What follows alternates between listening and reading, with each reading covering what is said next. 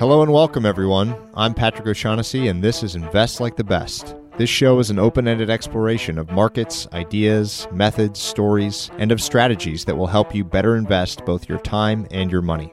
You can learn more and stay up to date at investorfieldguide.com. Patrick O'Shaughnessy is the CEO of O'Shaughnessy Asset Management.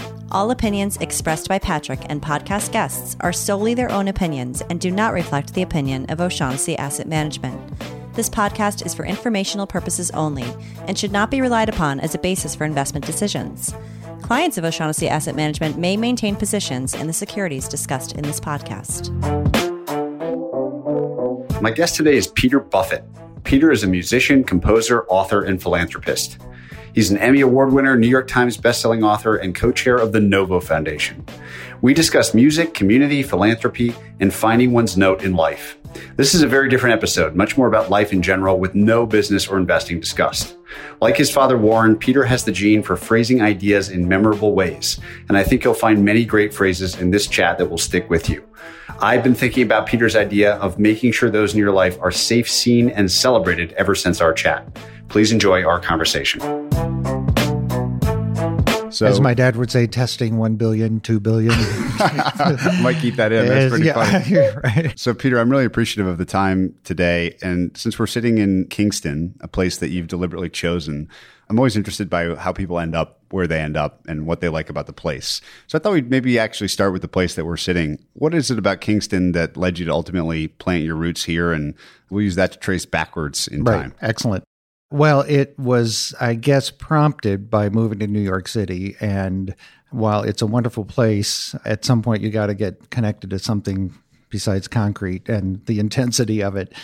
And my wife really said, we got to find a place to get away to every once in a while. And we found this area through a friend. And at first it was just a place to get away to. And then it became an obvious home. And it really was being so much closer to nature first, and then we can talk about this more as you want to, but it became a real central focus for the foundation work. I started to realize that the world is wildly out of balance. That's sort of the fundamental idea of why we do what we do at the foundation.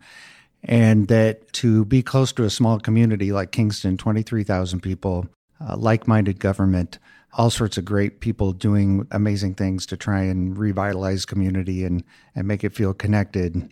And then finding that there was a farm, a 1,500-acre farm nearby for sale, a 3-generation monocrop sweet corn operation that we were able to purchase at the foundation. And that's when, for me, the aha moment went, oh my gosh, we have food and land, which is the most fundamental thing to all of us. It's how we get through the day, and a small community of like-minded people. And we could start to potentially kind of re-knit the fabric of what community really means back together again. Because I think we're, as my friend Wes Jackson says, we're a species out of context. We are in a place in time that is not who we actually are as a species, and the level of disconnection and displacement and all these things that we see from the foundation standpoint, the antidote for that is rooted in connection and connection to place and people in that place. And so what started as a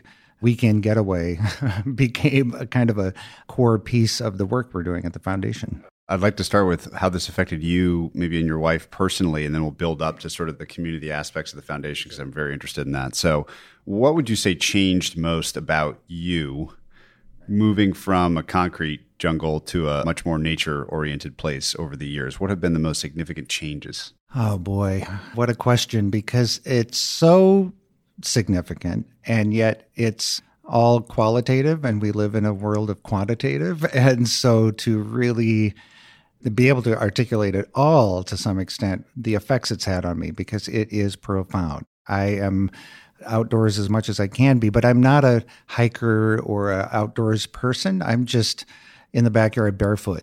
And what that has done for me, and we have a creek on our property as well, and to sit in the creek, to be on the land, we are Our house has a small 6-acre farm attached to it that we do not farm because that's a lot of work. But to eat food from the land you live on, I cut open a cantaloupe that came from the farm, and the juice, of course, is in there. And I'm looking at that juice and going, oh, right, this was that rainstorm from 2 weeks ago. And now it's grown this thing. And so the deep connection and information flow, for lack of a better word, from the natural world into my daily experience has informed me in terms of how I walk in the world and behave, again, in ways that are so deeply qualitative and yet very difficult to put into words. But it has affected both myself and Jennifer in ways that I feel like, oh, that's, and I'm sure talk about this more in terms of other aspects that allowed us to live like this, frankly. But this is natural. If we as a species have been around for 200,000 years, that's generally accepted in that range, that we would know each other if we saw each other 200,000 years ago to some extent. And all of history is about 15,000 years. Clearly, we were more that than we are this. We were more this thing that was part of the natural world. It's not like we're separate from it at all. And we're in the animal kingdom. We happen to be the apex predator, and that's a problem, I think. But it reminds you of who we are as a species, basically. It sounds like this very quickly translates into, I guess I would summarize what you said as seeing connections versus living abstractions. There's kind of all these statistics and quantitative data that drive a lot of what happened in the world now. But this is more about visibly seeing the connections. Right. And that is a big point I always try to make. And it comes from, I guess it's a William Blake quote that says, the abstract without the particular allows the demonic. The abstract without the particular allows the demonic. And we live in a world of abstractions, whether it's P&L statements or whatever it is, we are in that world. And so to find the particular in yourself and in the place you're in and then the people you meet, and that's what the foundation work is about. You can look at metrics around this many people have been lifted out of poverty or whatever the metric is. They're not the people. Go there and live on $1.50 a day, and that's the particular. And then suddenly those abstractions make no sense. Let's talk a bit about the Novo Foundation, just to give some context. I want to come back to community and see how they all integrate, but maybe you could describe its origins and its current mission. My dad did what I call the Big Bang in 2006 when he decided to give all his money away. But the foundation, we had a foundation before that. In 1999, my parents, unbeknownst to the three of us, I'm the youngest of three kids, gave each of us a $10 million foundation, mostly to see if we were interested and how far we might take that.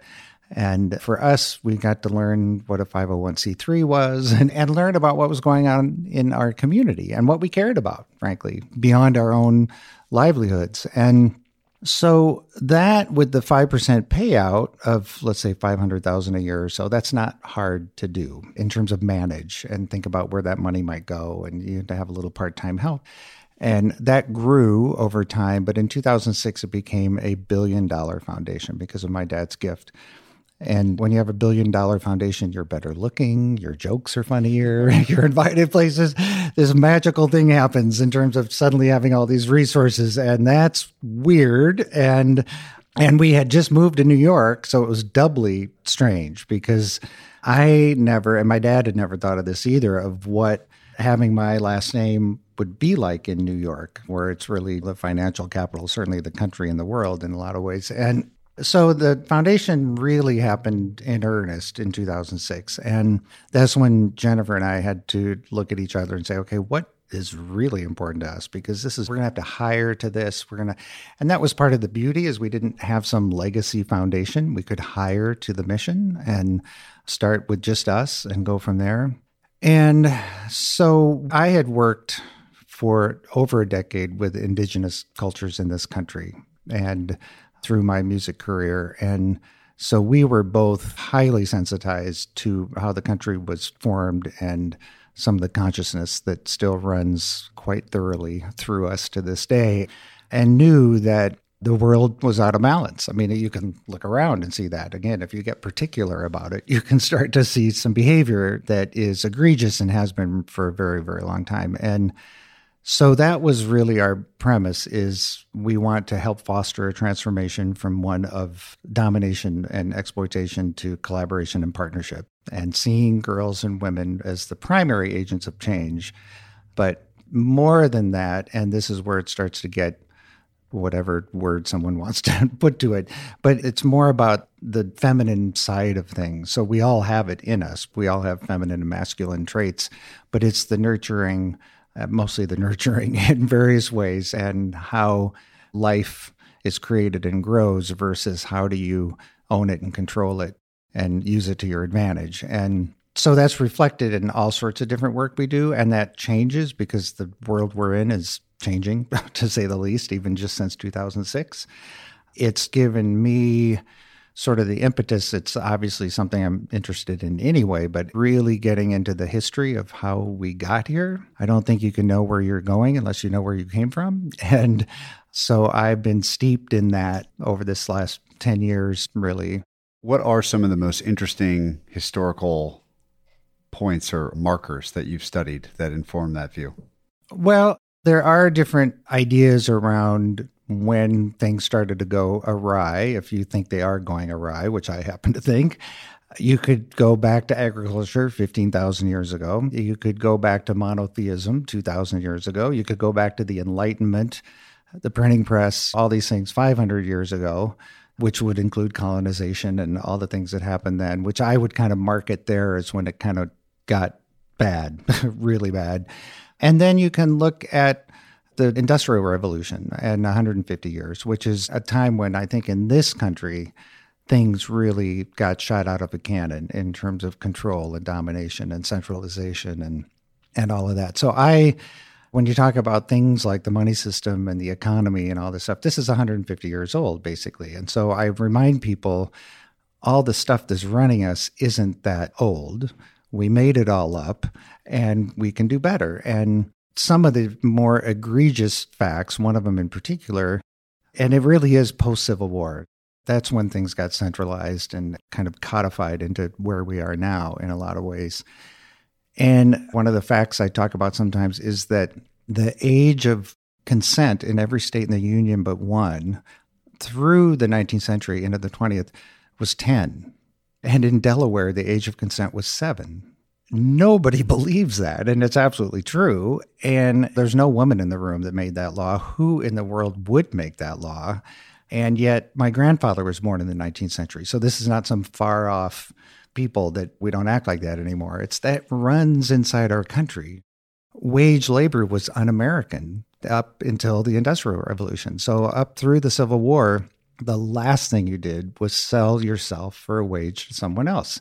You were either a farmer or some sort of small entrepreneur or something. And now wage labor runs everything. And to think that that was un-American, literally un-American 150 years ago. So pointing those things out, I think, or learning them, at least for me, and then I do this show where I point them out to others, is important to kind of open up our minds to the fact that we are making this all up. Russell Brand famously asks, what day is it? And we say whatever day it happens to be. And it's no, it isn't. It's just a day. And we agree that it is Monday. And to remember that these are agreements. And if they're hurting a lot of people, maybe we should change those agreements so more people live life of their agency, basically. It's an interesting problem you highlighted between the quantitative and qualitative. And I always look at these things, especially history, as double-edged swords. So quantitatively, I was just looking yesterday at these amazing falling, kind of like the Hans Rosling work, the falling mortality rates, the increasing poverty rates, all of these incredible things happening around the world. Those are all quantitative things. I don't think anyone questions those things. And those are fantastic outcomes of maybe the way the world is. But maybe I think hidden behind those things are the more qualitative aspects, the particulars that you're already referencing. So opioid addiction, suicide rates, lots of things. Sure. Yeah. Which are, if you haven't experienced them, I guess, firsthand with a relative or something, they're distant things, right? Right. So talk about how those, we'll call them qualitative negative externalities or side effects, how you identify them, which ones maybe the root causes and how your work is aiming at attacking those specific things? It's really hard because we're inside a frame that allows those things to happen. It also allows philanthropy to happen. We're all inside this frame. And so how do we work outside of that to try and create a more natural setting for our species? Because it's funny, even with life expectancy and mortality rates and things, who are we to say we're supposed to live longer? We think we're the most important thing. We are so ego-driven in terms of we're better off, everything's better. And we're forgetting about massive die-off of all these other things that will kill us eventually if we don't pay attention. And so I am sure that we're in the midst of a collapse. It's not coming, it's happening. We don't know how far into it we are. But what we have to do is build the lifeboats, essentially, as best we can at the foundation. That's what I feel like. And so we go to a place like Detroit where people have already said, no one's coming to save us. We got to figure it out. And we go into neighborhoods in Detroit, neighborhoods in Baltimore, neighborhoods in Jackson, all these different places where people are doing it for themselves. And it's with community gardens and community Wi-Fi and worker-owned this and that, and community houses where people come together and kids can do after-school stuff. Really, it's an ecosystem of intervention, but not to solve it on the level it's been created, to start to create community where people see each other and feel safe. My wife, Jennifer, has the best 3 words for all of us to grow up into, which is safe, seen, and celebrated. People have to feel safe. So many people don't. It's epidemic, I think, in terms of how many people feel unsafe in our culture right now, in the greatest country in the world, supposedly. And then to be seen, to be a witness, whether it's in religion or law, you need a witness. Otherwise, you don't exist, essentially, and to be celebrated for who you are. And so we are trying to just create the conditions, really, for those kinds of environments to flourish.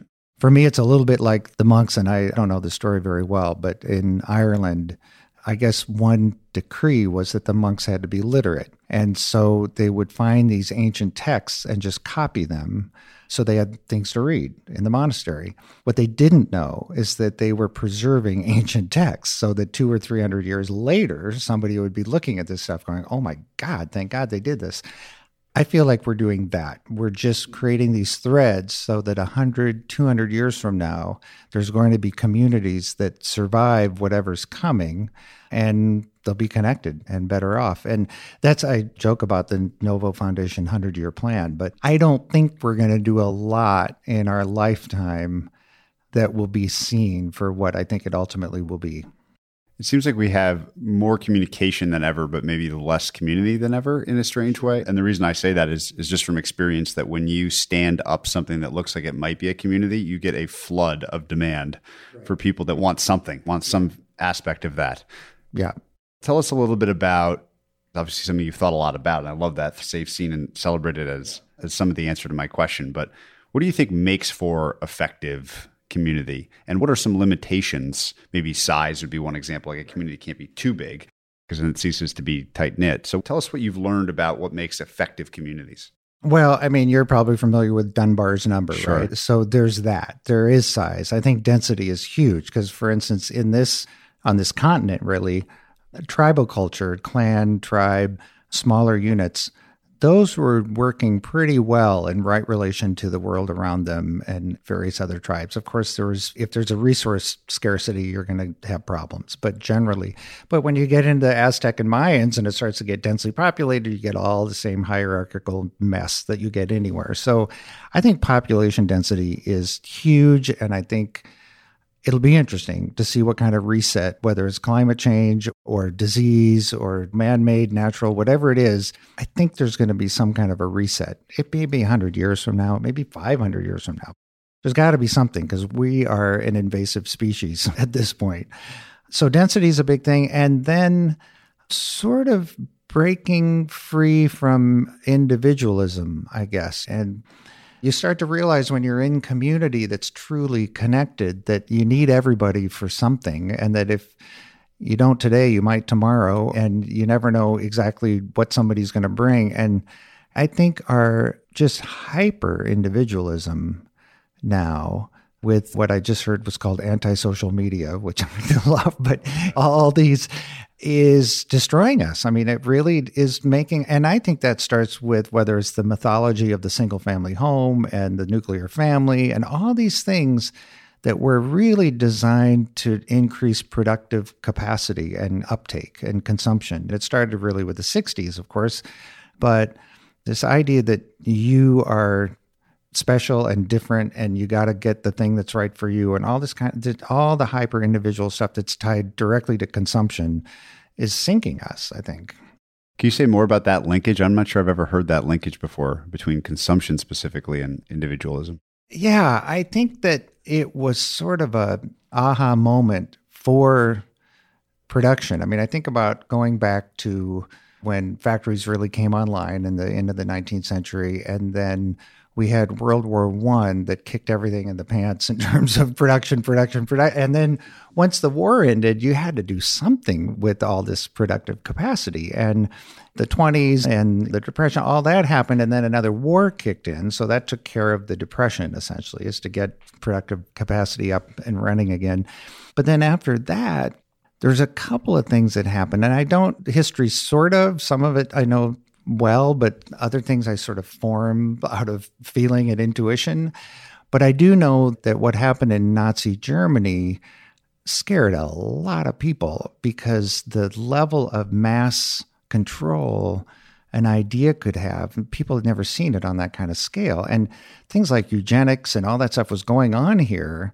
But once that happened, everybody here had to go, okay, we can't call it that anymore. Let's come up with SATs and like all these other ways to cull the herd, for lack of a better word, which is an awful way to say it. But people were into finding ways to manipulate without, and specifically around, I think, consumption. I'm kind of jumping around here, but there's a lot of things that happened in the 40s and 50s that created this sense of we have to get people to conform, but we have to be careful how we do it because it could be used for evil purposes. And here's this thing around single family homes, nuclear family, all of that stuff is a myth. I mean, we are not made to be in little boxes by ourselves. We're meant to be in community and connection in tribal units, essentially. And so this mythology was created, which of course got its backlash in the 60s. I love the fact that everybody was kind of straight stick men in the 50s, and then they invented the hula hoop, and everybody had to start moving. But there's some real deep truths in that in terms of people getting into their bodies and starting to feel again. And consumerism started to take on this necessity if we were going to grow without a war. I mean, yes, there was a Vietnam War, but if we weren't going to do something big time with all our productive capacities, we'd better get everybody hooked on something to buy. And I think that the 60s really, do your own thing and all these things that got people into, oh yeah, I'm the Pepsi generation or whatever it is. It's all about me, and I have to get a certain kind of sneaker and a certain kind of this and a certain kind of that. And conformity was thrown out the window, which was a good thing on one level. But it created what we have now, which is this hyper factionalized, whether it's, and don't get me wrong, these things are important, but pronouns, race, all the things around dividing people into the smaller and smaller units is the opposite of where we should actually be going, I think. And I get that everybody wants to be seen and heard for sure, especially people that have been smashed by somebody else for centuries, potentially. But it's not doing the species a favor to get into this level of hyper-individualism. There's a nuance that you wrote about in your book around what I'll call work ethic and curiosity and education, sort of this interesting group of ideas that very much are about the individual. Obviously, curiosities vary from person to person. Can you talk about the cultivation of those things and how your own experience has led to certain beliefs about work ethic, education, and the importance of curiosity? Yeah, I mean, again, I look historically at our education system, and it was about assimilation and control. It was not about curiosity and growing the child up into whatever they were going to be. It's all about thinking this kid has an empty brain and we have to fill it up. So our education system is I don't think reformable. I mean, I think you have to start completely over because it was built for assimilation. And so how do you foster curiosity? And what's the other one? Education, curiosity, Work ethic. and work ethic. And how do you foster work ethic? I mean, really, and what is work? And what should we be thinking of as work? Because we have this intense focus on job creation, and the word I hate almost more than any other one is workforce. Workforce. Think of it. You don't want someone to feel like they're being forced to work. And yet it is in our vernacular everywhere. And so we have created, again, through words. Someone said language is the skin of culture.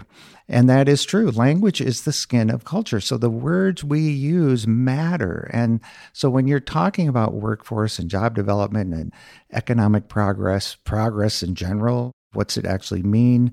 You're creating this whole mold for people to have to fit into. And so there's this cartoon I saw once where this teacher's going down the aisle of students, and the students got this little cloud above their head, and the teacher comes through with scissors and cuts the cloud into a square. And that's what happens. And that happens very insidiously. I mean, it's not just the obvious stuff we can think about, but it happens through the language.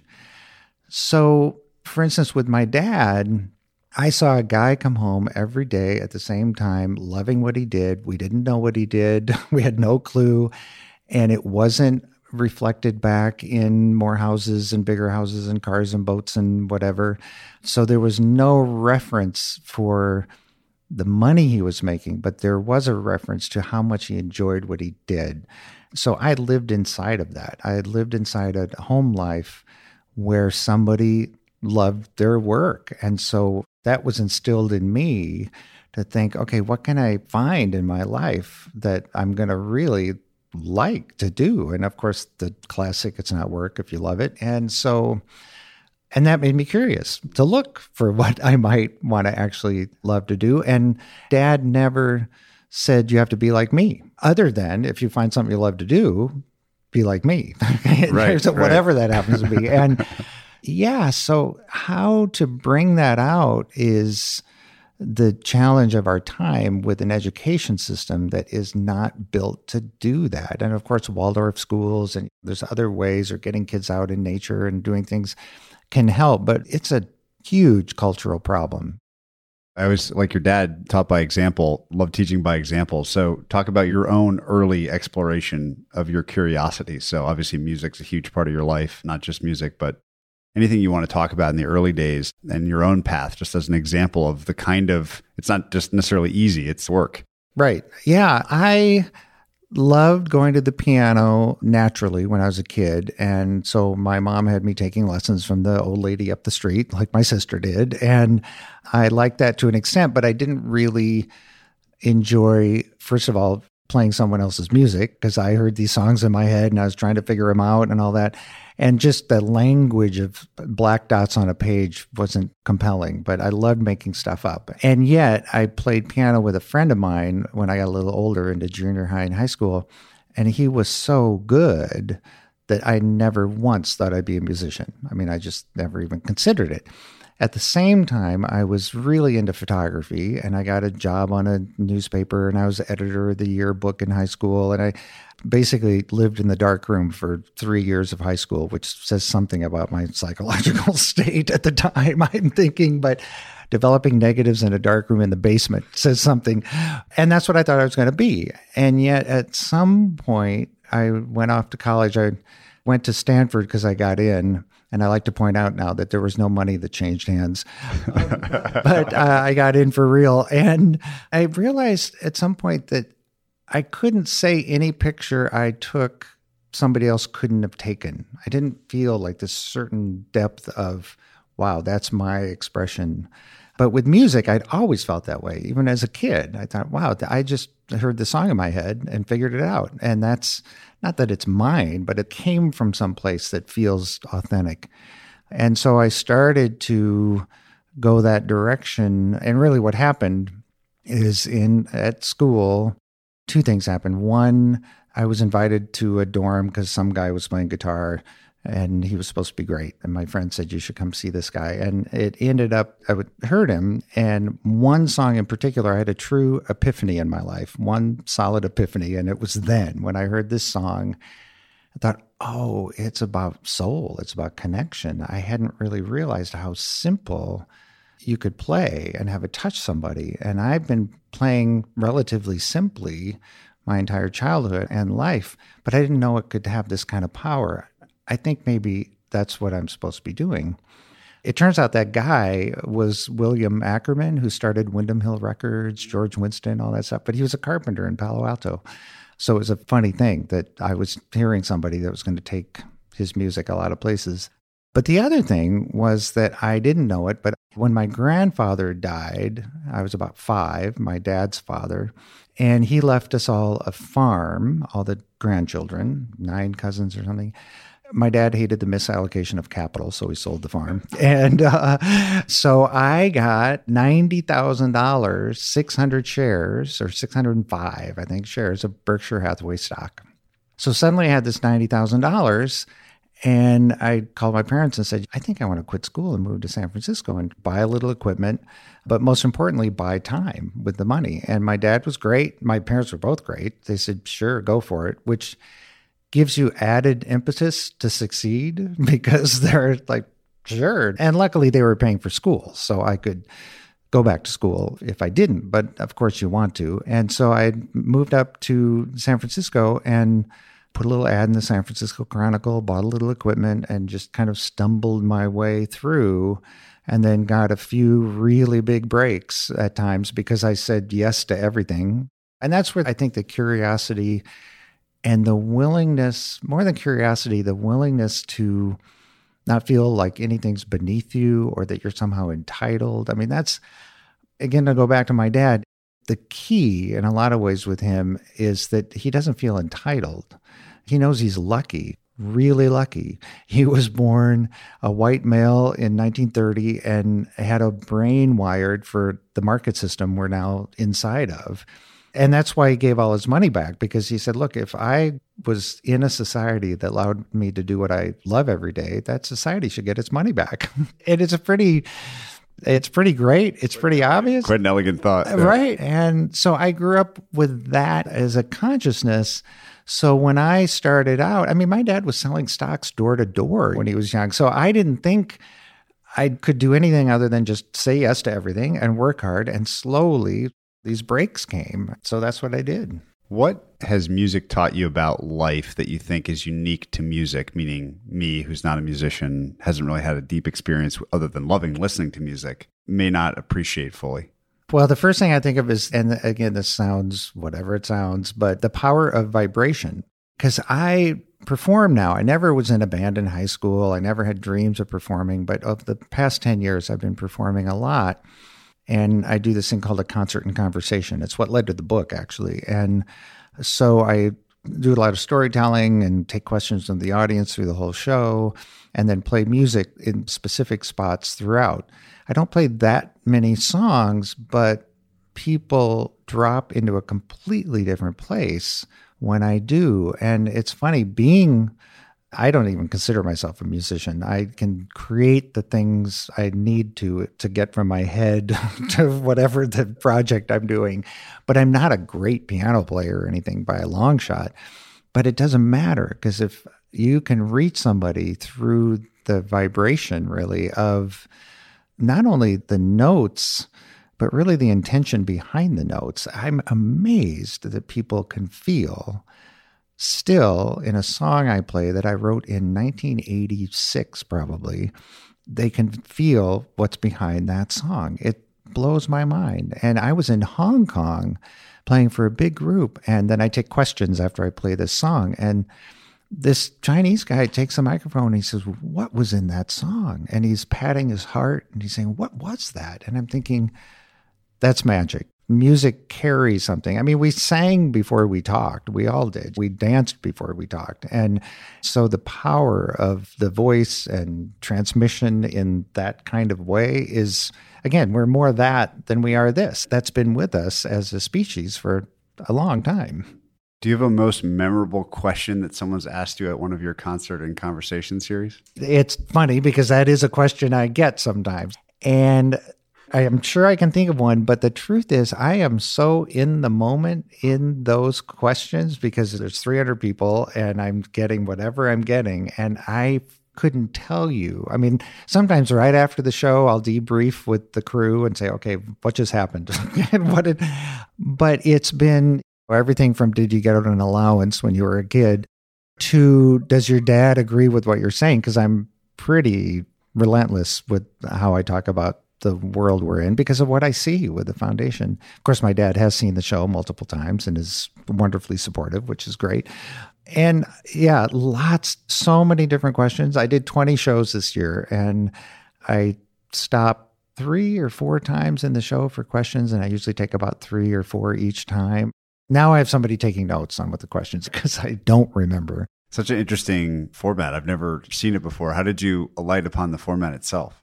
That's both the blessing and the curse of the format is that nobody has seen it before. And so to try and explain it to people, and honestly, people leave going, wow, that is not to give me whatever, it just happens. But I prefer, even when I rarely just stand at a podium, give a talk, but I did one up here recently and I spoke for 5 minutes and then I said, just ask me questions. Let's just talk about what you want to talk about.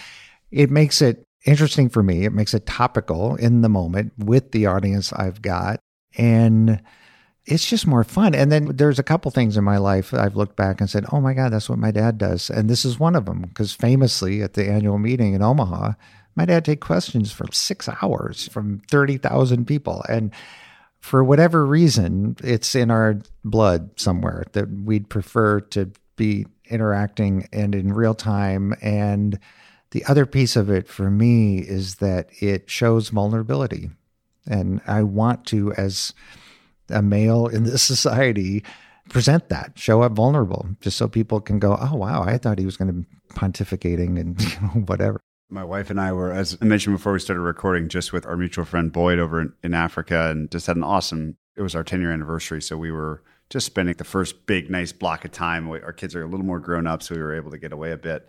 And we found ourselves returning to this question of what makes for a good marriage and relationship. Obviously, 10-year anniversary, a good time to talk about these sorts of things. And as a way of sort of inching our way in this conversation back to community, I'd love to hear some things that you think you've learned about ever bigger sets of relationships. So maybe starting with marriage.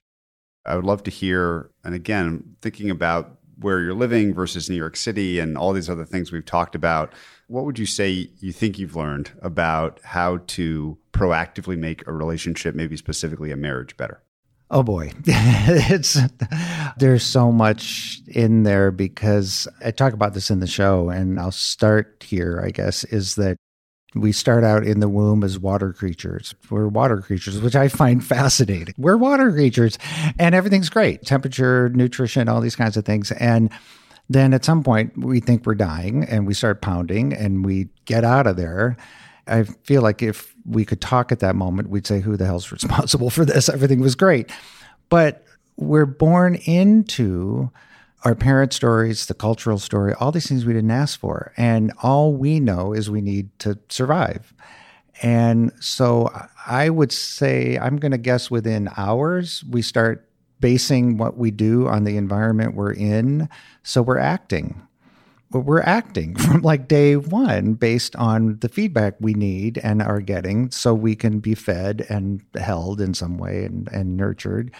And so the process of figuring out who we actually are, that's why it's so hard. It's a lifelong process because we never had an opportunity to just be us. We had to behave in accordance with the environment we were born into.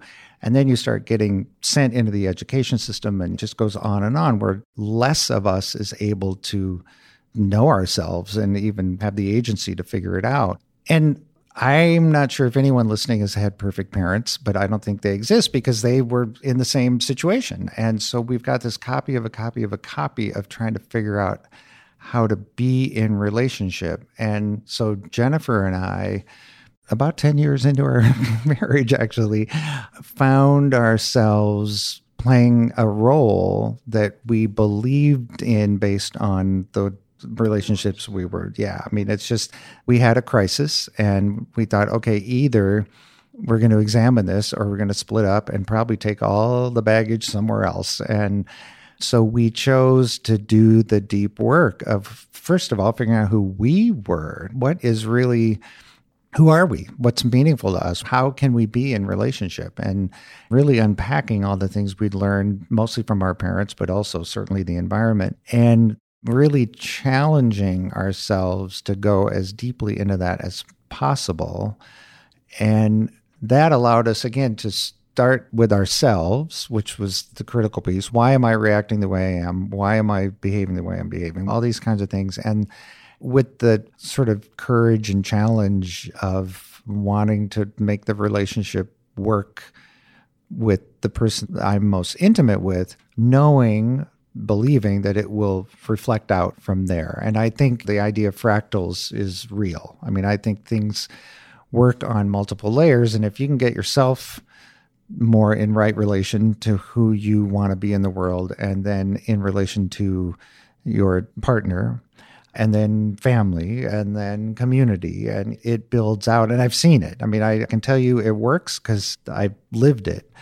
And it creates what I think of as an upward spiral. We all know what a downward spiral can feel like, but you can get into a regenerative place where the two of you are excited about the challenge of how can I sort of stand down from my own projections and standard behavior and check myself as I'm in relation to this other person. And even to the point where you're saying something and you have an expectation of how that person's going to respond because they always do it that way. And you're just, that's holding them in a place that doesn't allow them to come back in a different way. And so it's super subtle. And I think there's science out there that says there's a half second between all the information that's coming to us and our meaning making of it. There's this half second delay. And I think about hacking the half second, essentially getting into that half second where that's your moment to say, wait a minute, is this really me? Am I really reacting or projecting or whatever it is the way I want to in the world? And it takes presence. It's huge. Do you think that there's a common set of things that are most commonly in the way of someone doing that first step? I think the word work is appropriate here, right? This is definitely not easy. On themselves first, even prior to the relationship thing. So what is so in the way of us being ourselves? It seems like a crazy question. Right? Yeah. It's the environment we're in. The culture now is, again, clearly with education, first and foremost, but then the weapons of mass distraction, which is another phrase I love, is constant. It's like in recording as a signal to noise ratio. We're recording this and you want the hottest signal possible so the noise from the fans or the outside world doesn't get in there. And the noise is everywhere in our lives. And the signal, if you want to call it what's coming from your heart or your gut, not from your brain, but from other factors in your body, gets drowned out by all the noise. And so it's not a single thing. It's the collection. Again, remember 150, 200 years ago, we were all farming. We all sort of knew not only what our neighbors were doing, but what we had to do to survive. And we knew that the kids and the mom and the dad, everybody was working towards some common purpose, which was basically to stay alive. And the house was a unit of production. It made what it needed or it traded and bartered. It was not a unit of consumption, which is what it is now. Now you work to go out and get the things you need and bring them back. We're so flipped in terms of, again, the species out of context of who we actually are, that we're constantly searching for that, for who are we? Because it's so, and that again, that's why I think the level of suicides and opioids and all the rest of it, just loneliness is so huge. And it's why things like Facebook take off, because it's this faux version of connecting. But it's not being in the same room. It's not feeling the feelings that you have when you're with somebody. Yeah, so I think, and that's why I feel we're in collapse. We have gone so off the rails in terms of having a life that gives us a sense of purpose and agency. People think, oh yeah, but it was so much harder. It was just life back then. In reference to now, it's harder. But now we're living in this convenience cycle that's going to kill us because our DNA, I guarantee when it goes in a grocery store, it's doing backflips going, I can't believe all this stuff is available. So we're excited about water on tap, refrigeration, like all these things we haven't even begun to process as more and more come online, literally online. And so to figure out who you are in all of that, you're just buried by noise. And some of it feels good. A lot of it feels good. And so that makes it even harder to shed. But I know who I am more clearly when I'm sitting in the creek. And that sounds, I don't know how it sounds, but it sounds simple and maybe like, no, there's got to be more to it. But I don't think there is really. Taking one step further out from a spouse relationship to that of relationship with friends, what have you learned about being a good friend?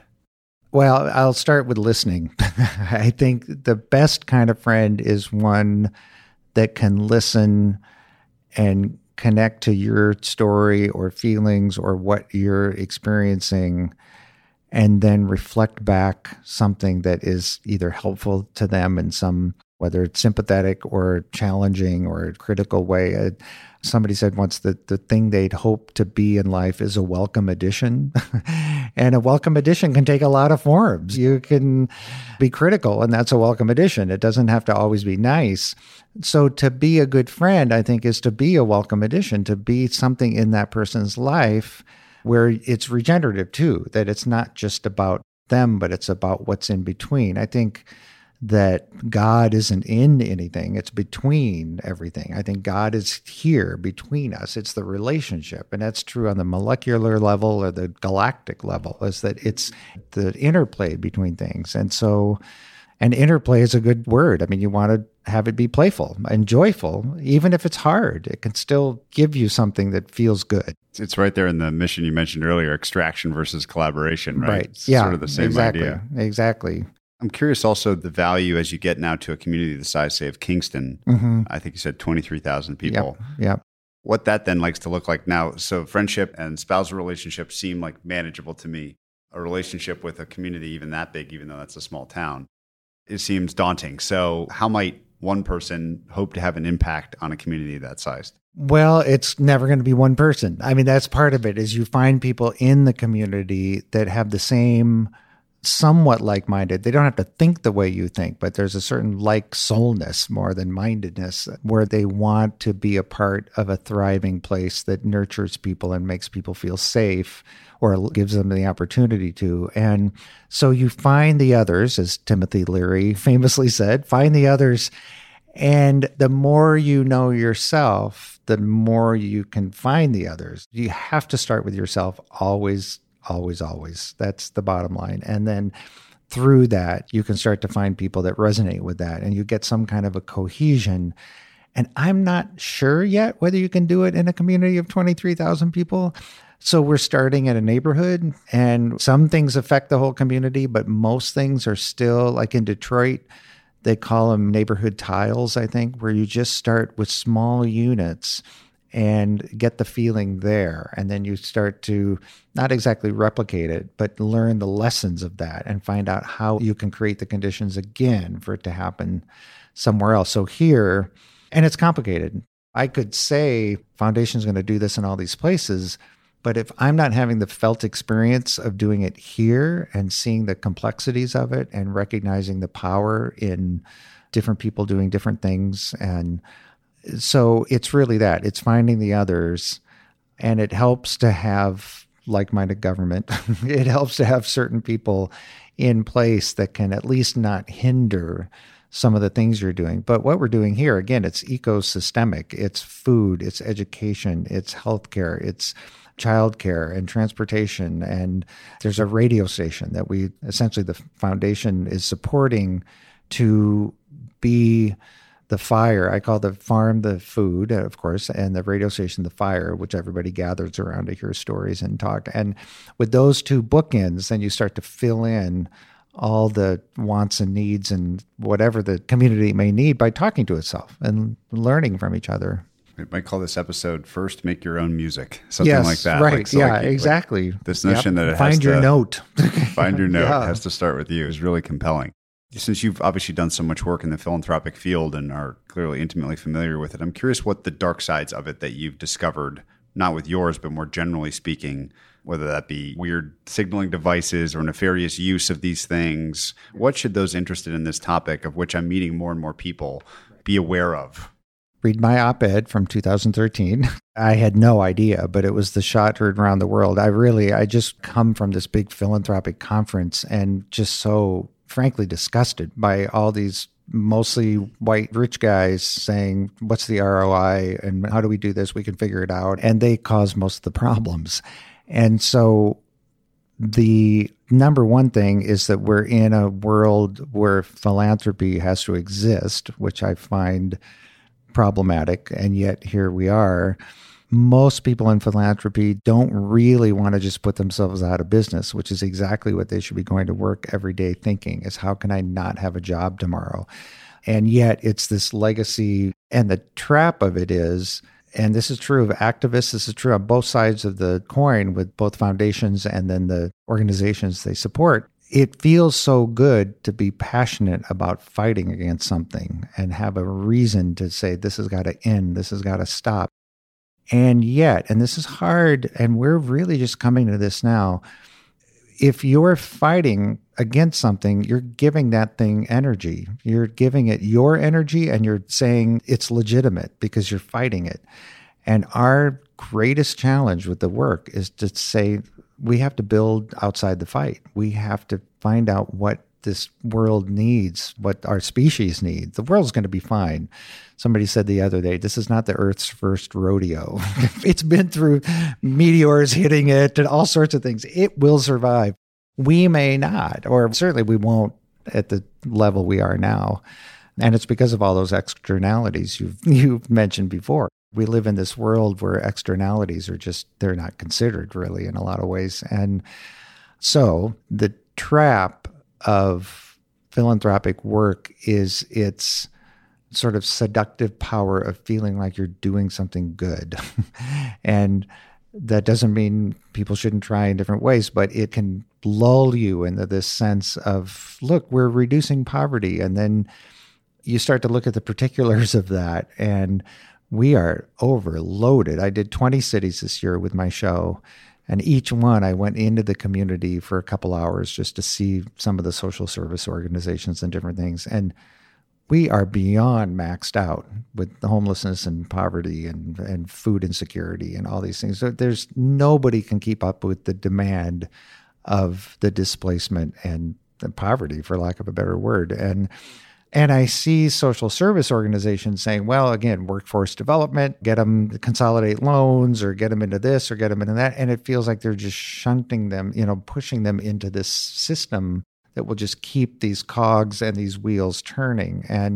And yet, in real time right now, people need help, obviously. And so our job, I feel like, is to try and build a lifeboat, build little bits of community here and there where people will feel different, feel they have agency over their own lives, which is very different than just getting a job.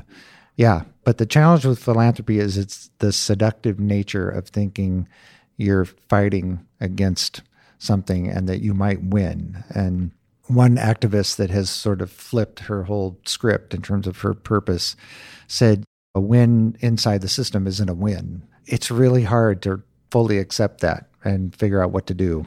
Have you seen this guy? I think his name is Chris Arnade, who used to be I'm sure I'm pronouncing that wrong. He used to be a Wall Street options trader or something, derivatives trader, and he left his job and started going into underprivileged communities, taking pictures. And he alighted upon McDonald's as the place that he liked to go because it was this interesting structure for community in local areas. And he came out with this fabulous book. I mean, the photos are kind of breathtaking, but it strikes me that almost everyone that talks about this in a grand way has never been to one of those McDonald's. No, yeah, exactly. I tell you, again. Yeah, when we got the Big Bang in 2006, Jennifer and I spent 3 or 4 years just soaking up everything we could to learn. And so we went to Monrovia and Freetown, Sierra Leone, and Bangladesh, and places in India that none of them were on the list of vacation spots by a mile. And we essentially got a chance to look under the covers of the global market system. And it's stunning. I mean, when you fly into Monrovia, Liberia,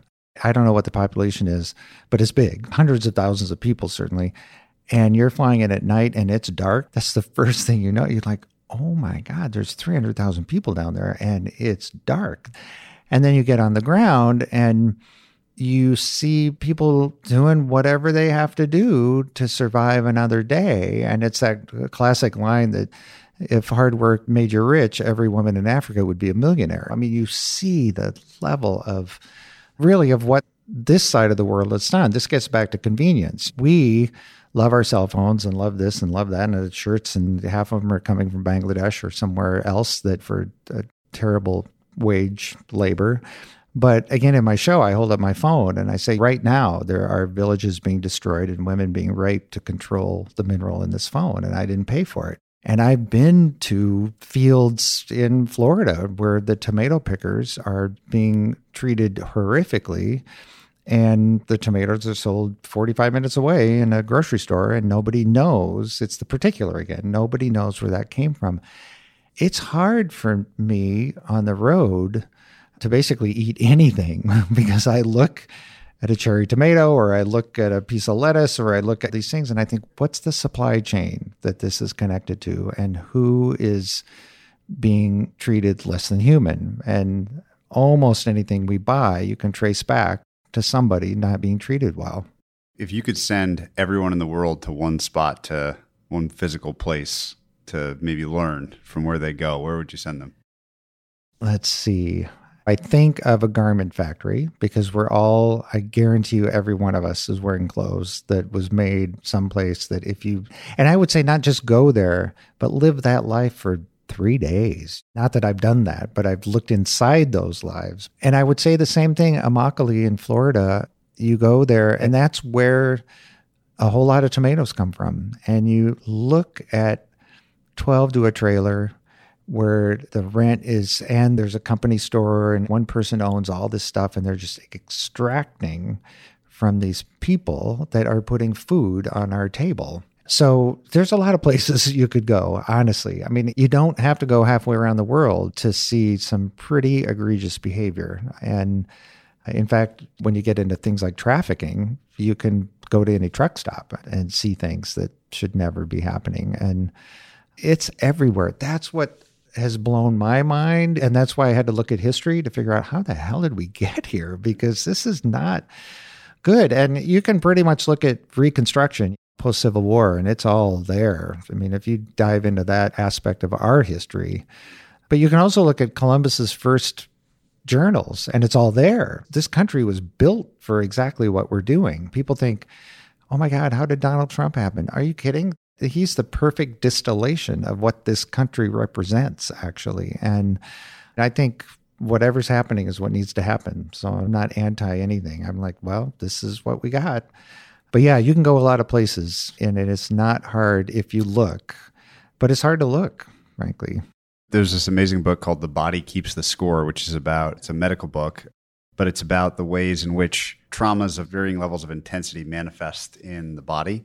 And so I have kind of a question around the relationship between individual traumas. You've talked a lot about sort of collective trauma, let's say. What did you say? A species out of context. That's like trauma writ large, maybe if accurate. And I love this notion of finding your note. And maybe if anyone takes anything away from this, listening to this, it's hopefully in that direction of more towards your note and away from sort of a general prescription. Any kind of closing thoughts on that process, whether or not trauma is a part of that, recognizing your own trauma, but things that you found in yourself or in others close to you have allowed for that sort of note flourishing? I would say, first of all, describing us being water creatures and popping out into the world, that's highly traumatic. Sure. So there's a lot to be said for birth trauma, even though when I would hear someone say that, it's whatever, we all do it. But it's actually extremely the first major rite of passage. That is massive. And I don't think we really give that enough credit, or whatever the word would be. But then what I really feel is that we are all, and now more than ever probably, or maybe not, but we are all walking wounded. We all have these traumas. There's this thing called the ACEs score, the Adverse Childhood Experiences. That is a scientific medical test that you fill it out, it can lead to an understanding of what physical manifestations of trauma might be later in life. So they've linked certain things with certain physical issues later.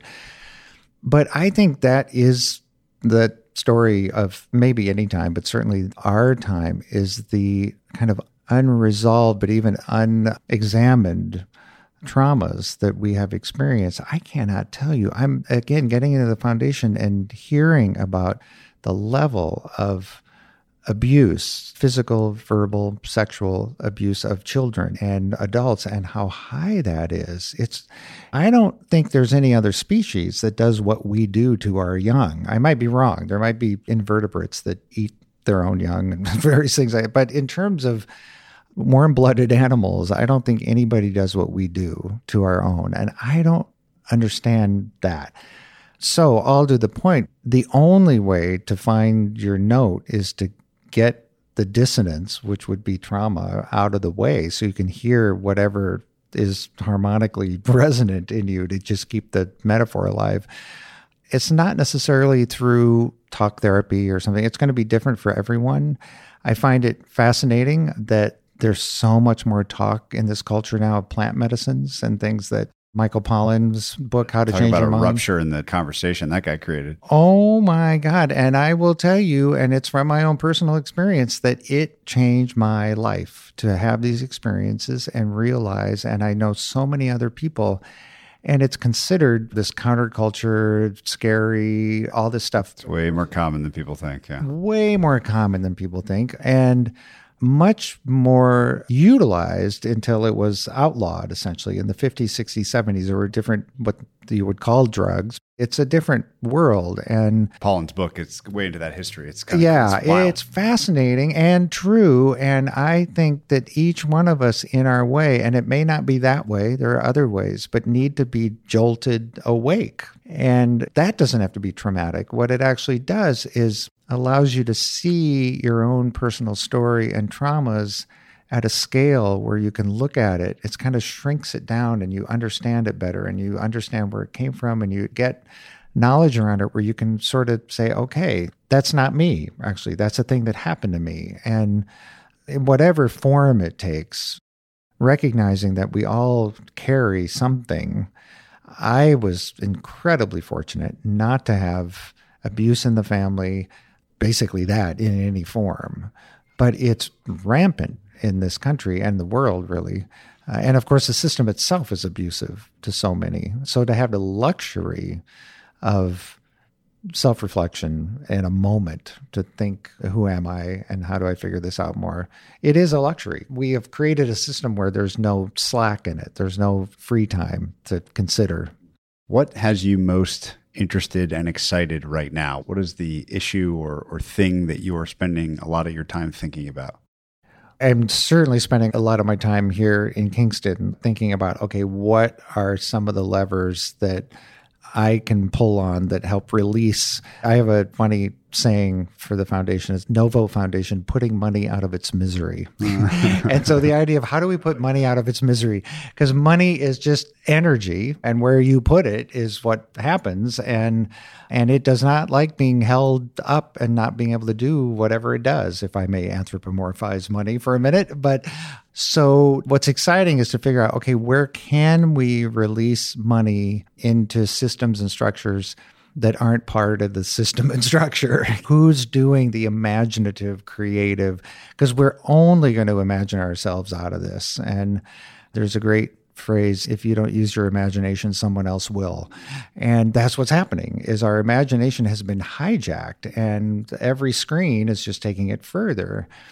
But if we have the time, which most people don't have because of debt slavery, which I believe is absolutely the thing, those of us who are lucky enough to have the time should be working on cultivating our own imagination so that we can start to think outside the structures that have created what most people are a slave to, what most people are indebted to in some way. And so that's what excites me, is looking for the others and then thinking myself, because it's funny, I did music my entire life and now music is less important to me because Kingston's the creative act. I get to try things with others. It's not me coming in and stepping all over town and saying, do this, do that. It's listening and learning and feeding where I think I can feed with the resources, what I hope is a different way of being in the world for the community. Maybe we'll call it creating upward spirals instead. Yes. I think upward spiral. It's for real. It's a wonderful metaphor. Yeah. And I felt it personally in my own life. I felt it in the relationship with Jennifer, and I felt it in this community as we've resourced it and